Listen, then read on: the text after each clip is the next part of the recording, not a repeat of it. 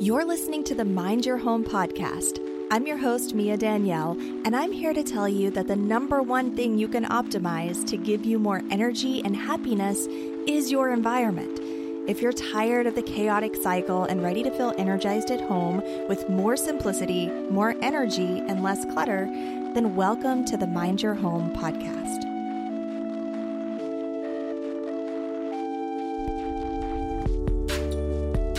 We put so much effort and pressure on larger rituals surrounding big traditions like weddings, anniversaries, holidays, and like milestone birthdays, right? We got a couple of those coming up.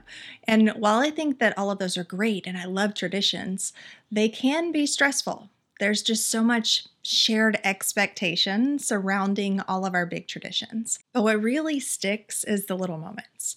Curling up in bed on a chilled Sunday morning, or taking each other out to eat after a particularly disappointing day. Our lives are strung together by repetitive threads of daily routines. And if we're not careful, it can become all too easy to just fall into patterns of going through the motions. But rituals transcend the mundane. They infuse our lives with a sense of significance and connection. Ritualizing routines involves infusing intention, mindfulness, and meaning into everyday activities. And that's not to say that everything needs to have meaning or be ritualized, but taking steps to transform just a few of your routines into more meaningful rituals might bring a little more joy to your day.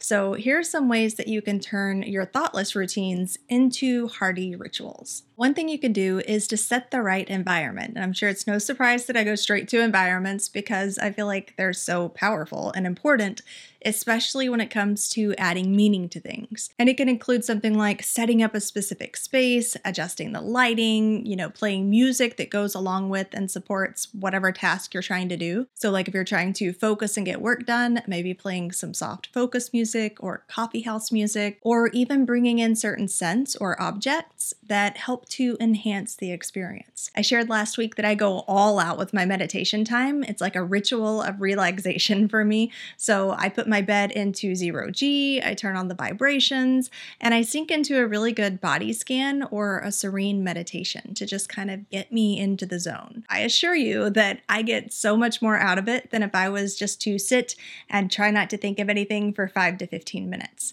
I give it a scene. I've shared before that I don't take showers. I only take baths, but it's not like I just hop in and scrub off really quick and get the job done. I put in the Epsom salts, I bring in essential oils, I make sure that I have like Khaleesi hot temperatures for my bath so that I can really make it a relaxing, muscle melting type of experience. I want as much of a spa vibe to my bath time as possible. I even shared in my video recently on how to create cozy spaces and also my house tour that I changed the color of my bathroom recently to match one of my clay pots so that it would have more of a sandy, earthy type of spa vibe in that room. I'm setting the scene for having this ritualistic experience to what otherwise could just be another mundane task of hopping in and cleaning myself off. So obviously a lot of that comes down to my next point, which is intention setting. I mean, a ritual is nothing if not adding intention and meaning to an action. So before starting a routine, set an intention or a specific focus for the ritual. It could be like an affirmation, a word, or a feeling that you want to cultivate during that process. Like for my bath time, I want to cultivate a feeling of spa-like relaxation. This intention serves as a guiding force throughout whatever the ritual is. And of course, like a ritual doesn't have to be super formal. Of course, it doesn't have to be spiritual or religious. It's just any kind of action or routine that you do that you put a little more effort and intention into, and you make it more meaningful. For example, I live in a tri-level condo. So we've got like 2 sets of stairs in our house, 3 levels. And going up and down the stairs, like just to be able to go from my bedroom to the kitchen to refill my water, it used to be such a drag. I mean, a chore. Like, oh my gosh, I got to go all the way down the stairs and then back up the stairs. But I've set the intention that walking up and down the stairs isn't just a way to get somewhere, but a way of getting in my steps. How many of you out there know the steps game? I've got my Fitbit on and I've got goals to move my body more. And because that's something that's important to me, because I want to feel healthy and I want to live a long, happy life where I can move all of my extremities to their fullest extent, like getting my steps in is something that's important to my health. Just since setting that intention and changing the meaning behind walking up and down the stairs, my posture changes when I go up and down the stairs now because I'm treating it as an action for my health and well-being rather than just an obstacle to refilling my water. Which ties in nicely to point 3, reflect on the purpose. And this is a little different than setting the intention. When you set the intention, you're saying, this is my goal, right? Like whenever I go to take my bath, my goal is to have a spa-like space. Whenever I go up and down the stairs, my goal is to get in my steps. But when you reflect on the purpose, you're really tying something into why you're taking the actions that you're taking. So consider why the routine is important and what you hope to achieve or experience through it. Understanding the purpose behind your routine helps to lay the foundation for turning it into a ritual in the first place. And one really great thing about being purposeful with our rituals is that it can help to fight procrastination. These rituals help to reduce the anxiety related to things like big tasks or projects that you may be working on, and it can encourage us to refocus on the meaning behind the work we do instead of just the mundane work itself. Obviously, this can be really valuable if you are working or if you're somebody who is creating something. Instead of thinking, oh my gosh, I've got so many tasks to do and projects and deadlines and this is stressful, to take a step back and refocus on why it is that you do what you do. Who is it that you're helping?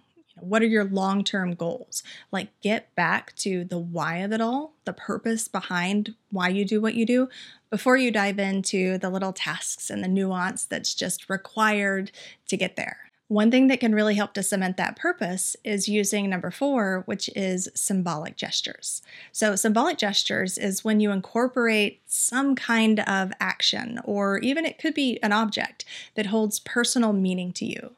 So for example, on the work front, there are many people who will go through reading a page of affirmations before they dive into their work, to kind of help set the tone and get their confidence up. Or athletes and coaches will use symbolic gestures with their rituals to help increase performance. You can call it superstition, but really at its core, it's a ritual. Some people will have little objects that they keep in their pocket for good luck, and that's a type of symbolic gesture to help get their mind and their emotions on par with whatever they're about to be doing. For rituals like ceremonies, this often starts with things like lighting a candle to signify the beginning of the ritual. As a side note, symbolic gestures are also great anchoring techniques. An anchoring technique is when you take an action or you have an object that helps to physically remind you and keep you in the moment with your goals or with your purposes, ways to anchor your routines and your habits before they've necessarily stuck and become automated routines and habits. Now, whatever the ritual, a mindful presence is going to be important. Mindfulness is a very powerful tool to design your life and avoid just living it on autopilot. So instead of rushing through your routines, intentionally slow them down and try to be fully present in the moment. And that doesn't mean that everything you do throughout your day now needs to take twice as long. It doesn't necessarily have to be slower. You're just paying more attention. You're being more mindful. You're not rushing. For example, research shows that mindful eating can indeed improve the flavor of your food and make you feel more satisfied. It's also been linked to healthier eating habits and lower rates of obesity. So pay attention to things like the texture and the way you chew, or the warmth of your food, or the chill of your drink, Try to add a bit of appreciation or even a bit of presentation. Taking an extra moment to drizzle your condiment instead of plumping it on the side, so that you can feel a little more pampered or just present and active in the process of eating your meal. Showering or bathing can be an opportunity for you to become more mindful of your body and its connection to your mind. So when you focus on sensations like the water on your skin, whether you're taking a shower and you feel it trickling and dripping, or, the warmth of the water on your skin, or if you have like effervescent things going on in your bath, just being mindful of all of the sensations and the process, and noticing beyond that the way that your thoughts seem to flow more easily. Mindfulness just adds some high definition to anything that you're doing. You can even take your mindfulness into specific directions like gratitude or reflection. Taking a moment to express gratitude for the opportunity to do whatever it is that you do, the opportunity to have a spa-like bath or to do the job that you love, and reflect on that experience afterwards, like taking note of any insights or emotions or changes that you may have observed during this whole process and adding meaning to your routine. Okay. Do you want some more specific examples? I'm just going to rapid fire some ways to show you what it really looks like to ritualize mundane tasks throughout your day. So, morning wake up. Routine would be like hitting the snooze button multiple times. A ritual would be before getting up out of bed, take 3 deep breaths and stretch. Whisper or think of something positive like an affirmation or like today is the day. Coffee or tea making right after your morning wake up time. A routine would be quickly making a cup of coffee with instant mix and rushing out the door. A ritual might be grinding your own coffee beans or using loose leaf tea. And as the water heats, take a moment to inhale the aroma, pour the water slowly and watch the color change and savor the process of making your coffee or tea. For meal times, a routine could be eating quickly in front of the TV or shoving things in your mouth in the car from one destination to another.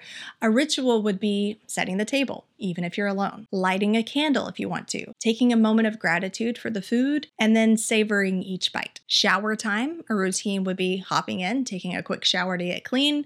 A ritual would be using this time as a cleansing ritual for your body and for your mind, allowing this to be a spa time for yourself and bringing in salts and oils and really lavishing the experience. Work start time, a routine would be jumping straight into emails or tasks like most of us do. A ritual would be to begin with a 5-minute meditation or a few stretches to make your body feel good and get your mind in the right place, or to review your to-do list and prioritize what your steps are going to be before diving into work, setting clear intentions for the day. Exercise. A routine could be rushing through your workout and getting it over with. A ritual would be to dedicate your workout to someone or something. For instance, this run is for my personal growth, or this yoga is in gratitude for the health of my body, or these stairs that I have to take are a good way for me to get in my steps so that I can live up to my health goals. Evening wind down, a routine would be watching TV until you fall asleep.